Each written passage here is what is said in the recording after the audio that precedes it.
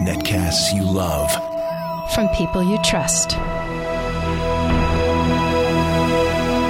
This is Twit. Bandwidth for Tech News Today is provided by CacheFly at CACHEFLY.com.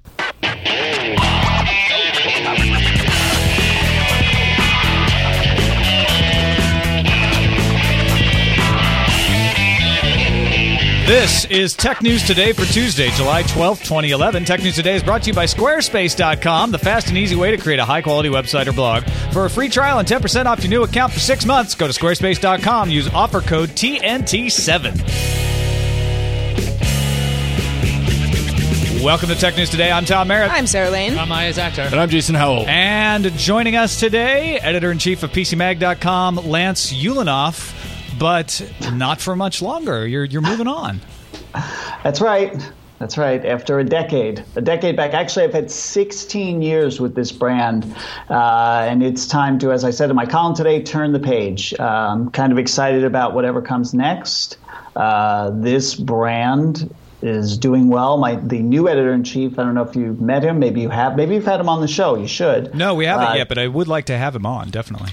Dan Costa, guy I hired a while ago, been here 5 years, runs the whole reviews group in the labs, super bright, great writer, great strategic thinker. So I feel like I'm leaving the place in really good hands. And, a little bit of me feeling like my work here is done. And I must bring my good works to other places. Well, we're sorry to see you go, but definitely a long history there at PC Mag. You're only the 5th editor, is that right? Dan is now the 6th. We had a discussion. Michael Miller was the editor-in-chief for 14 years, and we had a little chat among editor-in-chiefs. And apparently there was this little cabal of editors in the early 80s, none of which were the editor-in-chief after David Bennell. So no one really knows if there were extras. But it was like Roman times when there were, Right.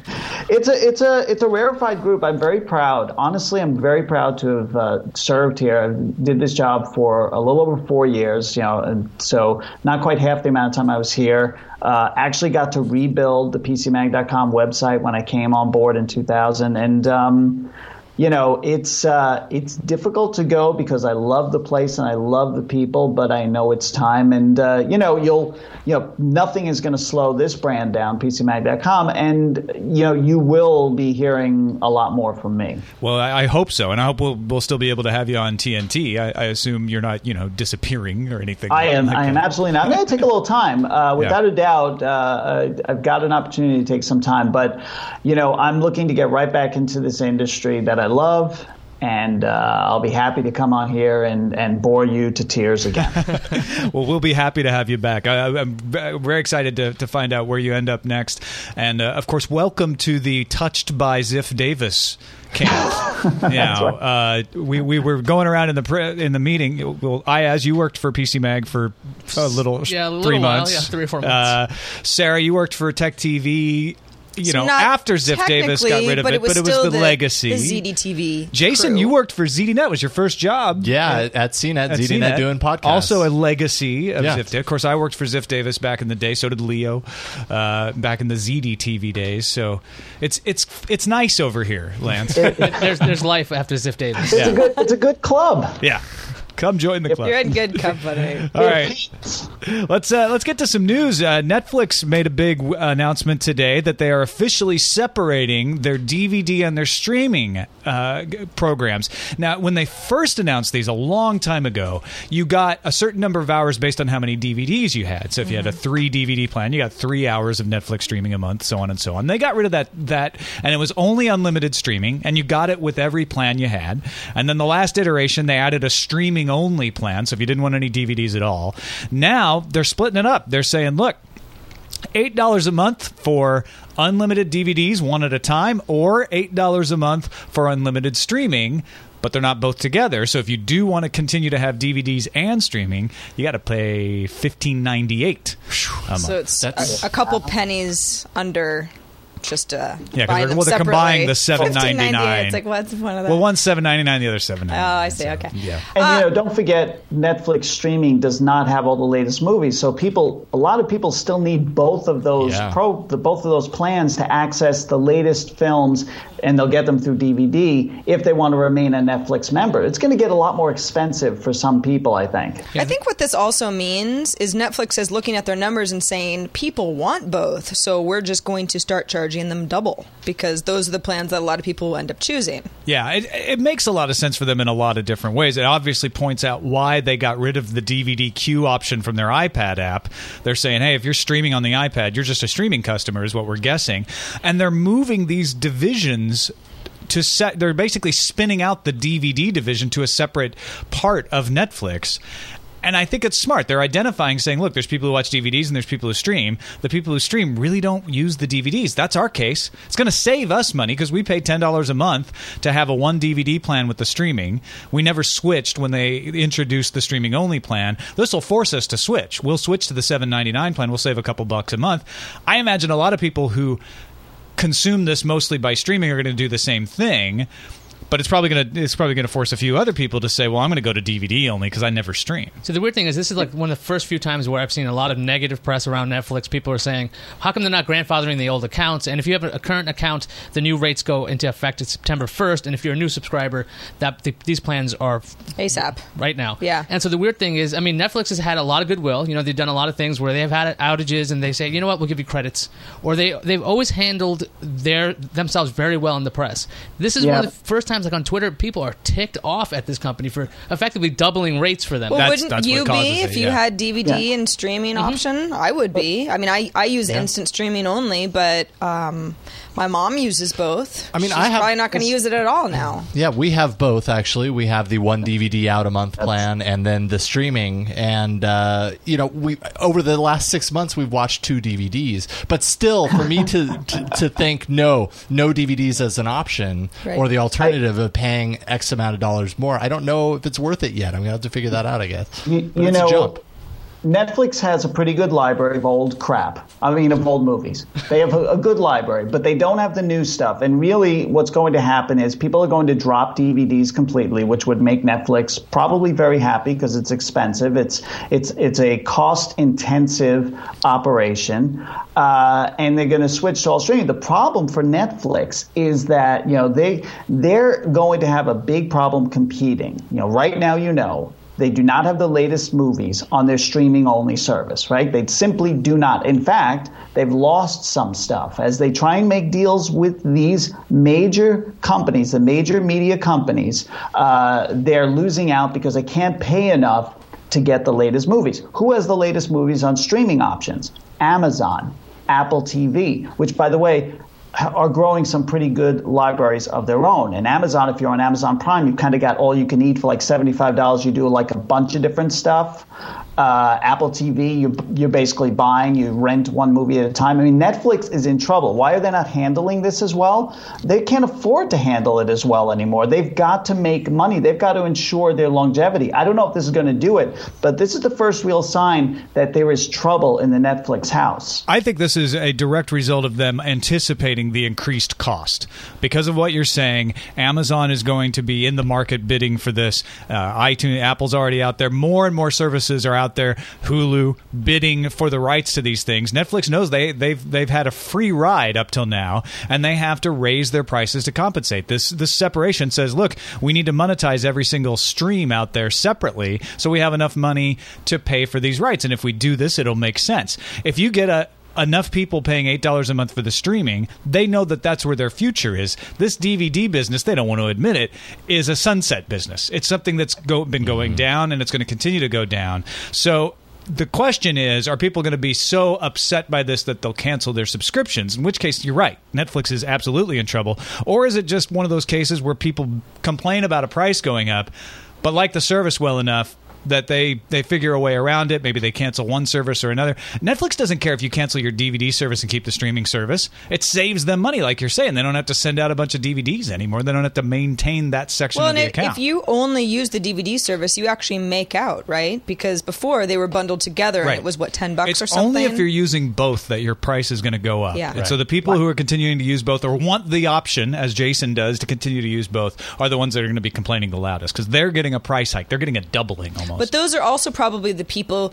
who want the biggest collection of movies available on demand, and they will be the ones who are looking elsewhere if Netflix can't keep their library. This is a good time for competitors. I mean, today's like the first day where I looked at Blockbuster's website forever, and I was like, okay, how does the site even work? But I had to look at it, and they have competitive plans. And then I was thinking maybe streaming plus Redbox options, because you also, I mean, there's a lot of competition in the DVD space, so you can probably come up with a combination that's going to work for you. I might just go with streaming and Redbox at the end of the day. Does the fact that Netflix now has a specific service dedicated, I guess they kind of did before if you did streaming only, but now anybody that streams has to be in the streaming tier. Does that give them a bargaining chip going forward with some of these distributors of films to be able to say, look, we have this X amount of people that are willing to stream the movies, and whereas otherwise maybe it was lumped in with this number that's kind of DVDs, kind of streaming. Now they know we've got this many people streaming.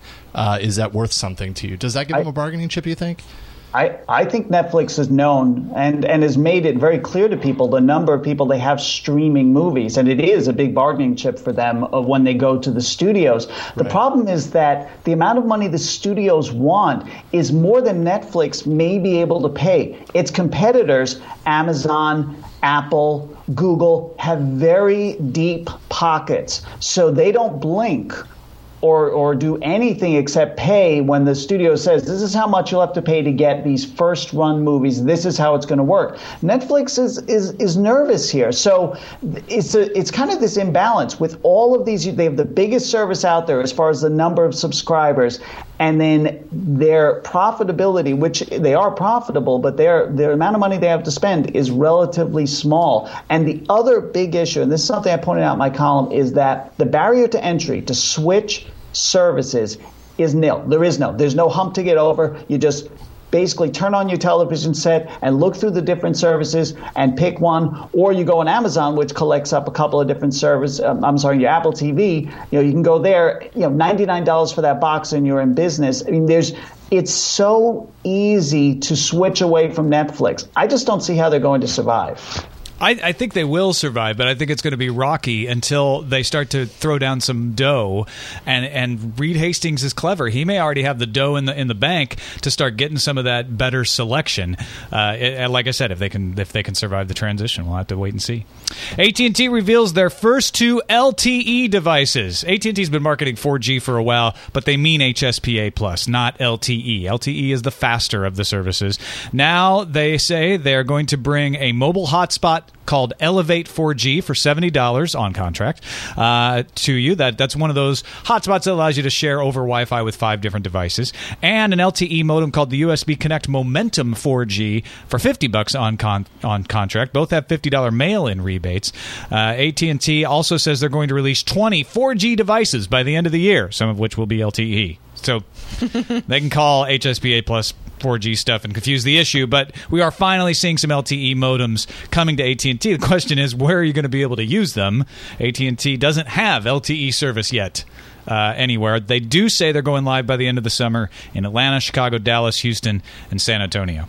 I mean, do you think for they're consumers, way behind? For consumers, is this going to matter? I mean, do they even realize that they're not getting LTE right now on AT&T, or are they just thinking 4G? Everything's 4G with AT&T. They use both technologies, say it's 4G. Is anyone but us going to notice this? Well, if they don't actually have it, they'll notice, right? If they're not actually, if it's not available anywhere. The fact of the matter is that Verizon is way ahead in this game, right? They've got LTE, what we consider the real 4G. Who's to say what the real 4G is? But it when you use it because of the speed.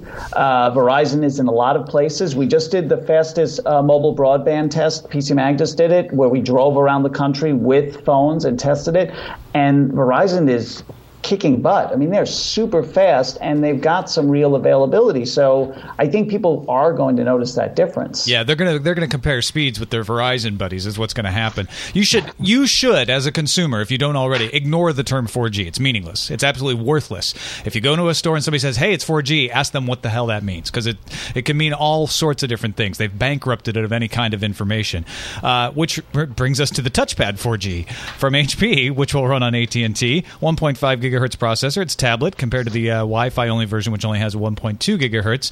And TIMN thinks the touchpad's going to be on the HSPA Plus network. So even though they call it 4G, it'll be on the slower actually released an actual press release saying, yes, the touchpad 4G is HSPA Plus. So there's an example of when they say 4G. Find out what they really mean.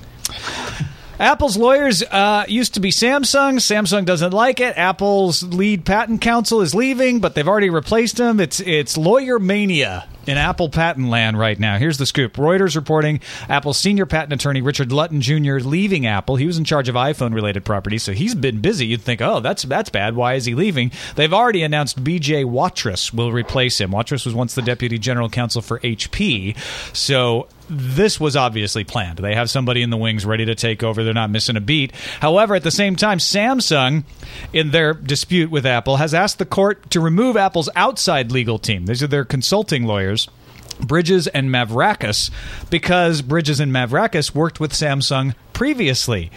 Now, Bridges claims that technology evolves so quickly that the time spent on Samsung's side of the battle is irrelevant now, and that, quote, prior representation of Samsung was not substantially related to the current matter. Samsung, on the other hand, says, yeah, the prior representation we're referring to was early this year. Early 2011, so it's not that far away. And back then, Samsung was in the trenches with Sony Ericsson over a patent that has since been added to the Apple countersuit. So it sounds to me like Samsung's got a leg to stand on here. Yeah, this could be a problem. I mean, when there's a conflict of interest, you sometimes need the permission of both parties to continue. And surely Samsung doesn't want this to go through. So maybe Apple's got to switch some legal counsel. I mean, how can you unknow what you know, right? If it's the same person and they were representing one, and then they're going to represent the other, even if it's not exactly the same case, if there's some crossover in the technology concerns, if it's the same lawyer, yeah, they can't talk about what they heard from the other person, but in their head it's there, and it's going to shape their argument. It's going to shape how they attack in the lawsuit. I guess maybe there aren't that many lawyers out there, in Silicon Alley and, out in Korea. I don't know how this happens. There are a lot of lawyers to choose from. You would think they could find people who hadn't worked on similar cases. I'll tell you how it happens. Apple knows, that Lance, exactly what you said, is that maybe you're not allowed to tell us what Samsung may have told you, but it will be in your head, and it will help you fight for our honor. Now, it certainly could be fair if Bridges says, look, we have entirely different staff members working on these two cases. I don't know if that's the case or not. Where it does get tricky is Samsung's also asking that anyone who worked with Bridges and Mavrakis be removed from the case. And that would be all of Apple's lawyers. That's where they get a little crazy. I mean, the thing is, this is something that you have to deal with as a lawyer. This is just ethics. You have to be able to separate these things in your mind. You're not supposed to let this stuff influence you. This is just part of the job. This is indicative of how dirty this fight is getting. When Apple said that Samsung slavishly copied its designs and interfaces, that's more than just lawyer speak. I mean, that's a slap. And I think that these two companies are just going to get down and dirty to fight this battle out. It's going to get much worse before it gets better, and it's unclear.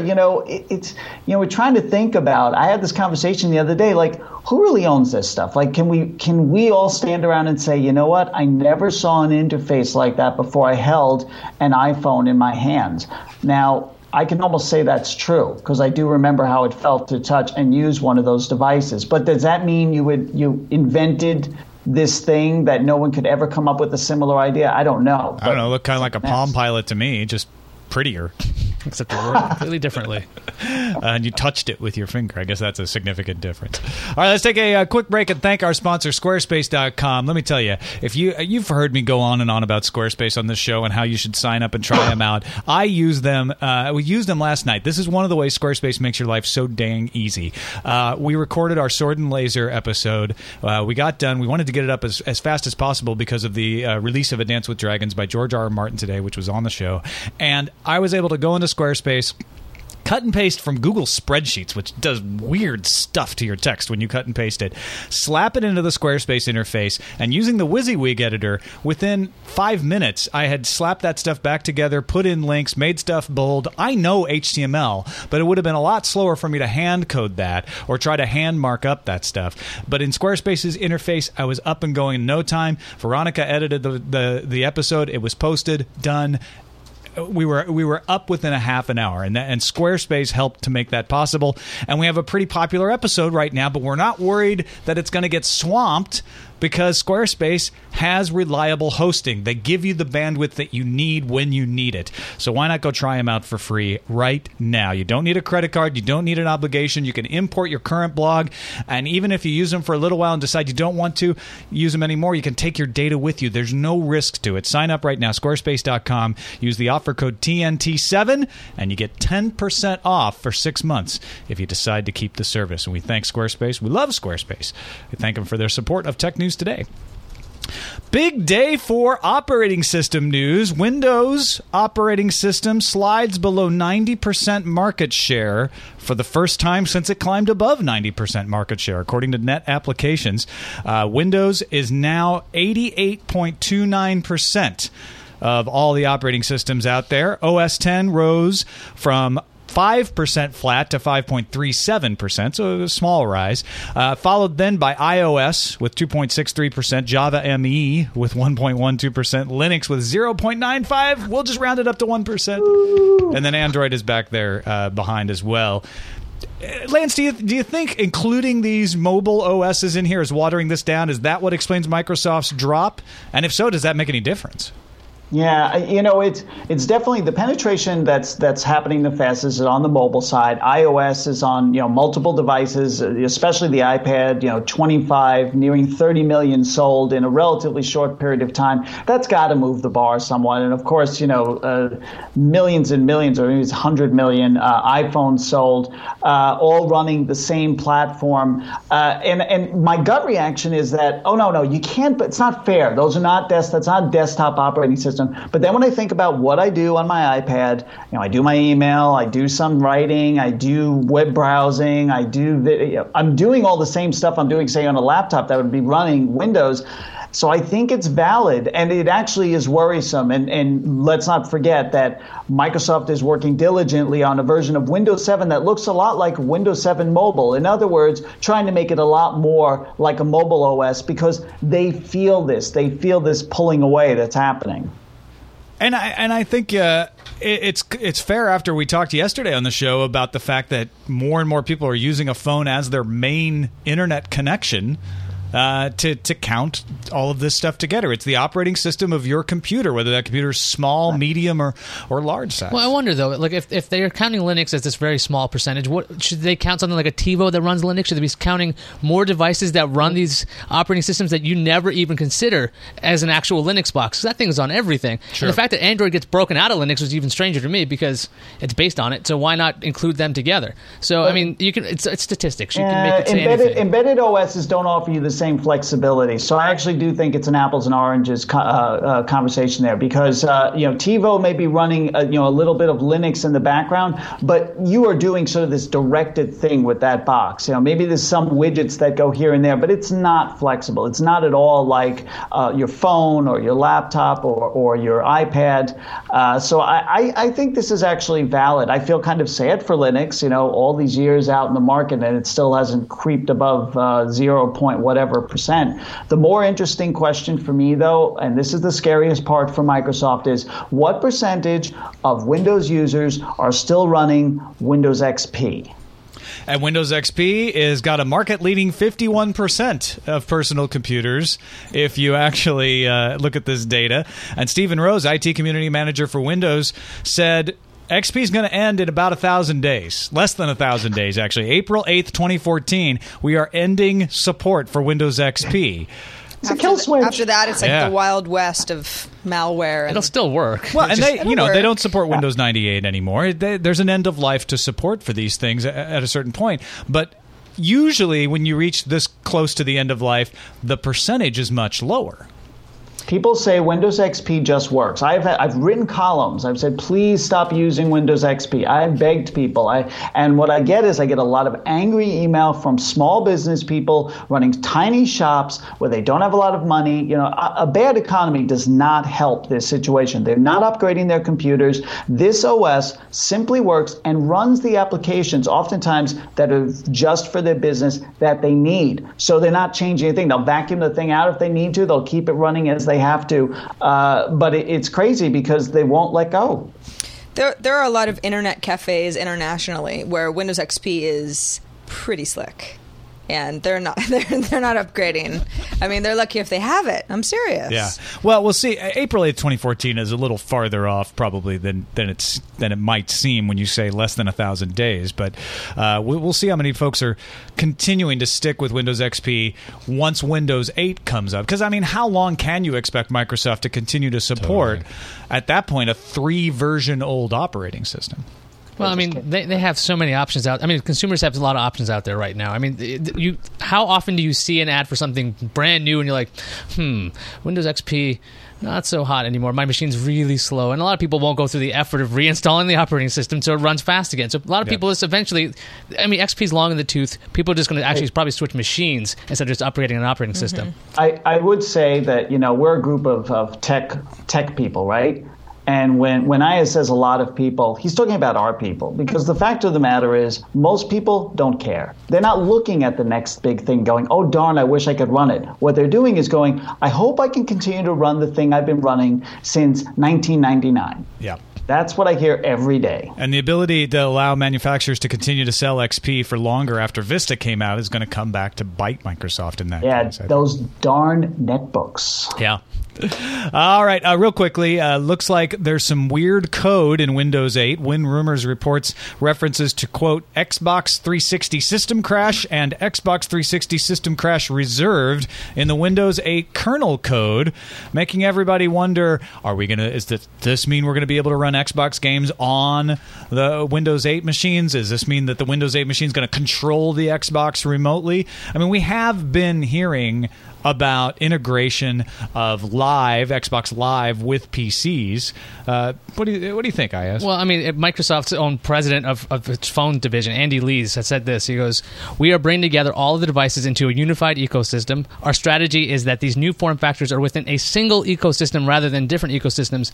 I mean, it makes a lot of sense for Microsoft to actually, that ends a quote, it makes a lot of sense for Microsoft to actually go, hey, look, we have a really successful thing with Xbox 360. Why not marry it with our PC gaming, which is very, very successful? Why not do that? It makes a lot of sense for Microsoft. They've always been so, insular in their own teams, right? They've always been fighting each other. But for them to work together, that's actually a bold new move for Microsoft. It's important. You know, Microsoft, Ayaz is right. I went to Windows 7 PDC conference some years ago when they first showed off the interface and we're like, that's great. They're really doing a lot of stuff. What are you doing with Windows Mobile? How's it going to work with it? We don't talk to them. We're nothing. It was like, we've never heard of Windows Mobile. Yeah, nothing. They had no plans. They definitely are talking now. The use of the word ecosystem, very important, because when people talk about Apple and its success, we talk about the ecosystem. If Microsoft can get this right, it's going to be huge. When the first time I saw the Xbox integration on Windows Phone 7, I said, this is critical. You get this going, this is going to be why teens, young adults start to adopt these phones en masse. I mean, they haven't moved fast enough on it, but I think they're going to get going. Now, this last story we could spend an entire show on, so we'll try to move through it as quickly as possible, just get everybody's opinion. Let me set it up for you, though. Andrei Vrigno is from Seattle. He works in the interactive entertainment industry. He's worked for Intel, Microsoft, Xbox, Amazon. He is now a consultant doing game platform strategy and media PR consulting for a variety of firms. Why am I telling you this about this guy you've never heard of? His Comcast internet connection has been cut off for a year as of today. Here's why. He had a 15 megabyte down, 3 megabyte up, home Comcast broadband service. Last month, it was shut off for exceeding the 250 gigabyte month data cap policy. Called him up. He asked, how did I reach that cap? They're like, we can't tell you that, but if it happens again, we'll be cutting you off for a year. So they gave him a warning.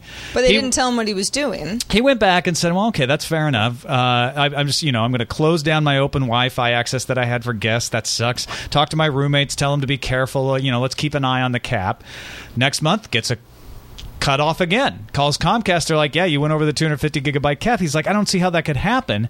Turns out, upload is counted towards that cap as well as download. And since he was taking advantage of lots of cloud services, including specifically Carbonite and Amazon's new music service, and because he's a photographer who likes to store images in RAW file format and he uses high-level compression for his music, things like FLAC, he was sending a lot of data upstream and went over the cap again. He called back to Comcast, tried to explain what happened. They said, nope, no appeal. You're off. You're off for a year. A year. What is wrong with them? To add insult to injury, when he said, fine, I guess I need to cancel the account, they sent him to customer retention. Oh, my God. Where they started to go through was there any way we could convince you to stay? He's like, well, yeah. Don't do this. Let me still have the internet, and I'll still pay you for it. Oh, man. He posted on his own blog, Ozymandias, at Ozymandias.com. It was picked up by Kotaku and lots of other Gawker properties. It's making the way around the country right now, around the internet right now. The country of the internet, I guess, is what I'm trying to say. So let's start with you, Lance. What's your take on this? Is this going to spark a revolution against these bandwidth caps? Is this the shot heard around the world? He's certainly not the first person to get cut off. Yeah, I mean, it's definitely not the first person, but it's first that I've really heard about it. I mean, I got to say, it makes Comcast sound like pure evil. This is ridiculous. It's like he committed some sort of crime, but this is just the tip of the iceberg here. We spent all that time talking about Netflix earlier and, watching movies and streaming from various services. By the way, we're streaming all HD. I just watched a movie last night. I was marveling how good it looked. It was at least 720p, going to be getting 1080i, 1080p. Those are big fat files, all right, coming down. But by the way, the cloud is all about pushing up, right? Store your stuff in the cloud. It's great. Don't worry about it. That's what everybody's telling us. That's what Apple's telling us, which, by the way, gives you 5 gigabytes for free, which is nothing, all right? Nothing. It's a very small amount. People have massive 1 terabyte hard drives at home. They're going to start trying to back these things up, and they're going to be playing games, watching video. This is not going to stand. It's not going to work. There's a disconnect between customers and the ISPs. And, I don't know if it's about these guys wanting to get paid or they refuse to build the infrastructure, but consumers are going to be in a revolt because they're being told by companies that the cloud is going to support them, that they're going to be able to enjoy their content the way they want, where they want, when they want, just stream it, watch it, do it, and it's not going to work because one day someone's just going to pinch the thing off and you go, what happened? It drives me insane. Sarah Lane, are we headed for a Cloudpocalypse? Well, that's the issue I have with this is that Andre isn't doing anything that I find really outside the norm. Totally. I mean, he's using cloud services. He's a good backer-upper. He's using Carbonite because he wants to stay safe. And he's getting cut off for a year off of the internet. And even after saying, no, here's what I'm doing. These are all legitimate services that are supposed to help my experience and help me be happy to pay Comcast to have access every month. And Comcast saying, yeah, we hear you, but no, you still can't have internet for a year. It's like going to prison. Sort of. I can't understand the business move by Comcast. Like, okay, fine. You want to have a data cap? Why not have a larger cap? Charge this guy more money if you want to make money on this. Why just eliminate a customer like this? That makes no sense in a business sense. I'm just having trouble figuring out. Comcast will either send this guy to a competitor or they have to. And we know how Comcast does PR. They usually are miserable at it.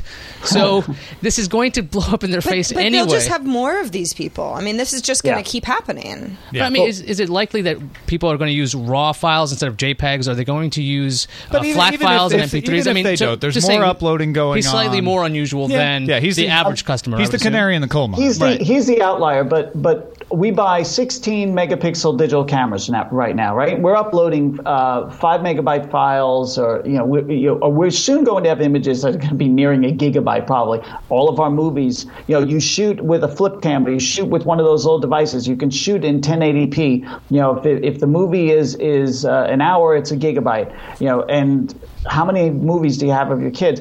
I did find it interesting, though, that Comcast wouldn't tell him what exactly he had done. Like, they wouldn't give him the details. And that's kind of interesting to me. Does Comcast know what's in the files he's uploading and downloading? And are they seeing something that they consider illegal activity that goes outside the boundaries? Because really they should have said, okay, so you're a certain kind of person. We're going to recommend you use a more expensive service. All right, we're going to work with you on this. Instead, they shut him down like he's a criminal. What did they see in those files that they won't tell him that they saw that bothered them so much? I don't think they saw anything.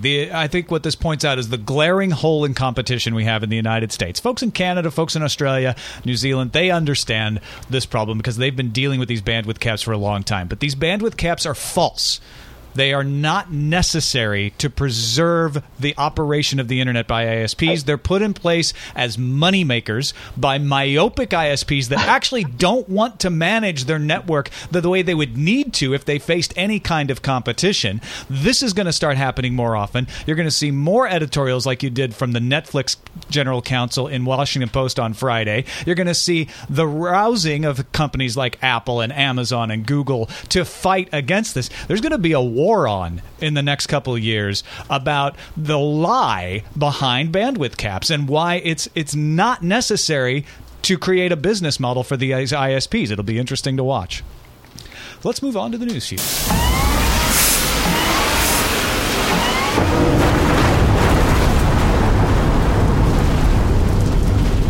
HP's doing a little streamlining. Stephen DeWitt is now the Senior VP of WebOS. He's replacing John Rubinstein, who helped create WebOS for Palm and the iPod for Apple. Don't forget that. Rubinstein will become Senior VP of Product Innovation in HP's Personal Systems Group. And some bad news for you Palm fans. The Palm division has been renamed. That's one less Palm name that's out there now as it slowly dies off. It's now the WebOS Global Business Unit. Oh, but that rolls off the tongue so much better. WebOS. R.I.P. Palm. GBU. I've got good news and I've got bad news for file-sharing website Hotfile. The good news, a federal judge dismissed direct copyright infringement charges against the site because direct infringement requires a volitional act. Here's the bad news. Secondary liability charges haven't been dismissed, and the case will proceed to see if Hotfile induces its users to commit copyright infringement. Come on over here. Infringe something. Facebook just launched its Facebook for Every Phone app aimed at feature phones. The free Java app will be compatible with over 2,500 phones. Facebook partnered with carriers around the world to get free data access to the app for 90 days. So you'll have access to your newsfeed, photos, and more on your non-smartphone. Maybe even your kin? Oh, yes. I had to just stomp. But it got an app. Knife in the heart. Right in the It's kin. got Facebook now. 5 kin users right now are really upset with you. Sorry, guys. Oh. Okay, we know you're sick of the constant attention that Microsoft's Worldwide Partnership conference gets. But Microsoft showed off 4 Mango phones from Samsung, Fujitsu, Acer, and ZTE. The Samsung model featured a front-facing camera, while the Fujitsu model was dashing in a pink number. It's also waterproof. Nokia's C-Ray prototype didn't make an appearance, but Marketing Magazine reported a rumor that Nokia plans to spend £80 million on advertisements for Windows phones starting in October. All right, the Associated Press reports that Amazon filed a petition for referendum with the California Attorney General's office on Friday. What does this mean? Well, the petition is asking voters to overturn the California law that forces online retailers to collect sales tax. Amazon decided to kill its affiliate program for California, along with a few other states, after that particular law was passed. According to the Performance Marketing Association, of 200,000 affiliates in the United States, California has 25,000 of them. So maybe that affiliate program will return. Tom, I know that would make you happy. I would like it not to go away. Yeah. AT&T has seen the future, and it's in fuel cells. AT&T will install Bloom Energy servers to run 11 sites in California. Bloom Energy servers are low-cost fuel cells that got national attention on a 60 Minutes piece, if you don't know about them. AT&T will begin installations this year. This move will cut carbon dioxide emissions in half and virtually eliminate smog emissions like sulfur, I can't say sulfur today. Sulfur oxides and nitrogen oxides. The Queen's accent coming out. Sulfur! All right, folks. Get ready for Madden Bejeweled and Sims vs. Zombies. What? Electronic Arts has agreed to acquire PopCap Games for $650 million in cash and $100 million in stock, plus some other earnings-based stuff. Could get it up above $1 billion. We talked about TechCrunch's report that this might happen even though EA had told everyone they were done making big acquisitions. PopCap had indicated it wanted to go IPO in October, so you can take that IPO off your calendar. Sprint and AT&T have been subpoenaed by 9 states, count them 9, including New York, Texas, and Florida. The states want Sprint to provide them with the same documents that Sprint has already submitted to the FCC related to AT&T's acquisition of T-Mobile. It's not clear what the states want from AT&T, not yet anyway. Sprint was also subpoenaed by the DOJ's antitrust division. The states can't block the merger, but they can make recommendations to the FCC like, no, please, stop, don't do it. Leave me alone. Google teased at its I.O. conference that changes were coming to the Android market on phones. Well, that's gone live today. The UI has undergone a radical redesign. The app market now includes books and movies. The redesign also means it's easier to find apps. That's crazy, I know. The rollout is coming to phones running Android 2.2 or higher and is expected to hit all users in the weeks ahead. Nice tiles, Google, by the way. It looks right at home on Windows Phone 7. It does look very stylish, I gotta admit. Let's move on to the randomizer.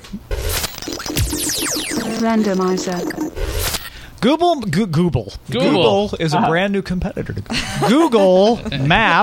Google Maps mistakes a woman's driveway for park entrance. That's the headline on a PC Mag article by Sarah Yin. Apparently, poor Lori Neilding lives in a log cabin near a New York State park, and Google Maps mistakenly identified the long driveway that leads to her log home that borders the Round Valley State Park as the entrance to the park, starting to send people up to her house going, how do I get in the park? Is she good at baking? Because she could possibly get a lot of money out of this. Seriously, Welcome she's to the complaining park. that Google isn't responsive in fixing the error. She should be capitalizing on this. Exactly. Yeah. Blueberry muffins, family from Idaho, come in. World's smallest park. Set up every time, a whole table of goodies. It's a fantastic lemonade idea. stand. A souvenir stand. Yeah. I visited the wrong place again.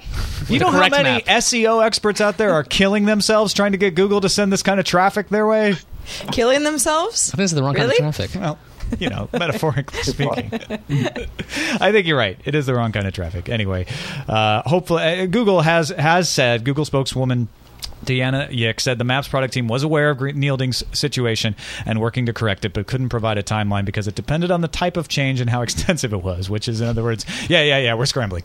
Yeah, it's annoying if it's your driveway. I can see her point. On to the calendar.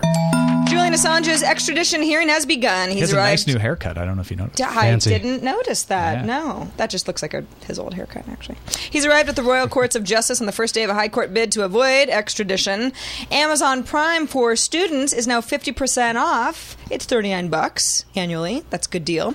Android 3.2 hits the Wi-Fi Motorola Zooms today. And remember that SD slot that didn't work? Now it should be working after the update.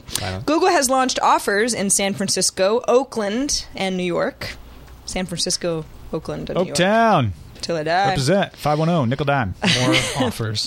Too short.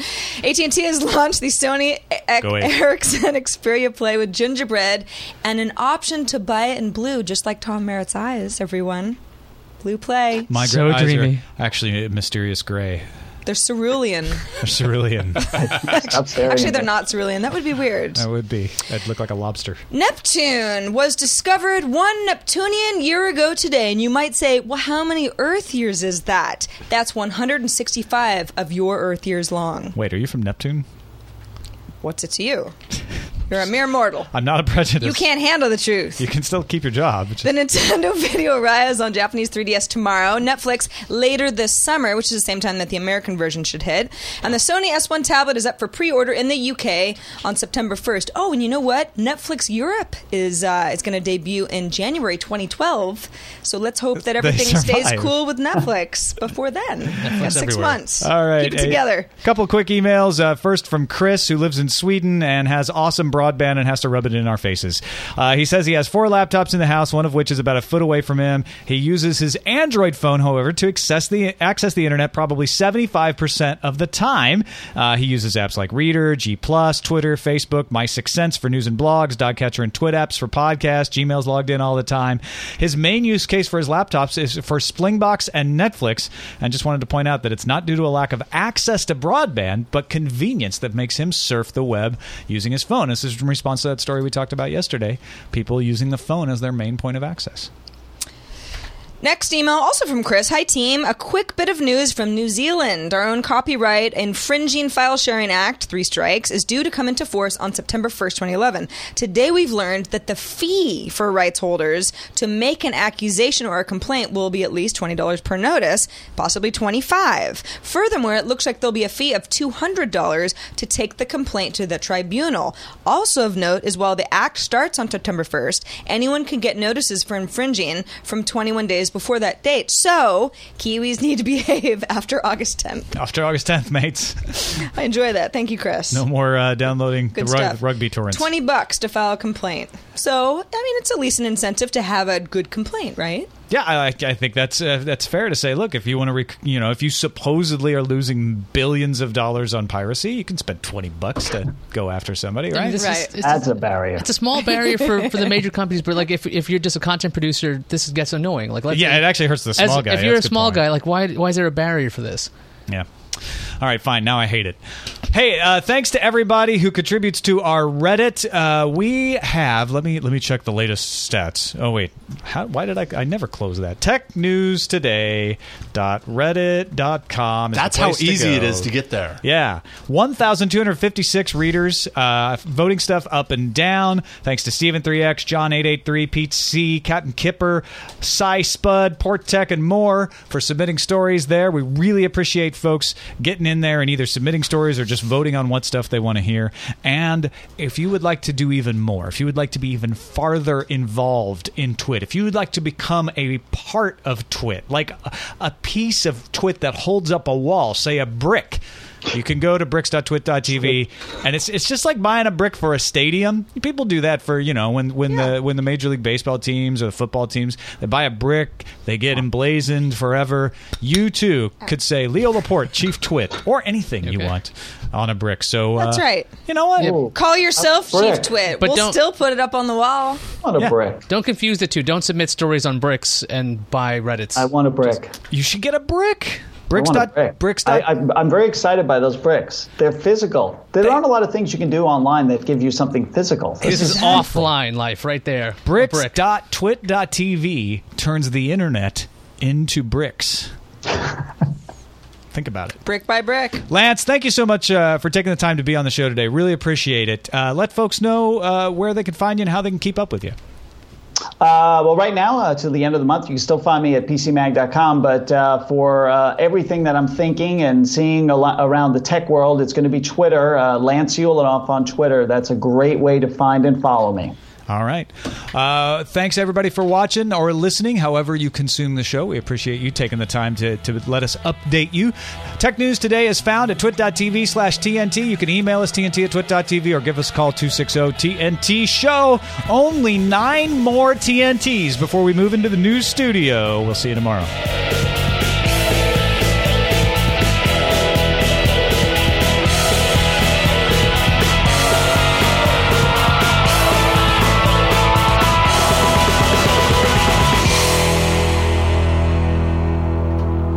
Lance breaking out the dance moves. Brilliant.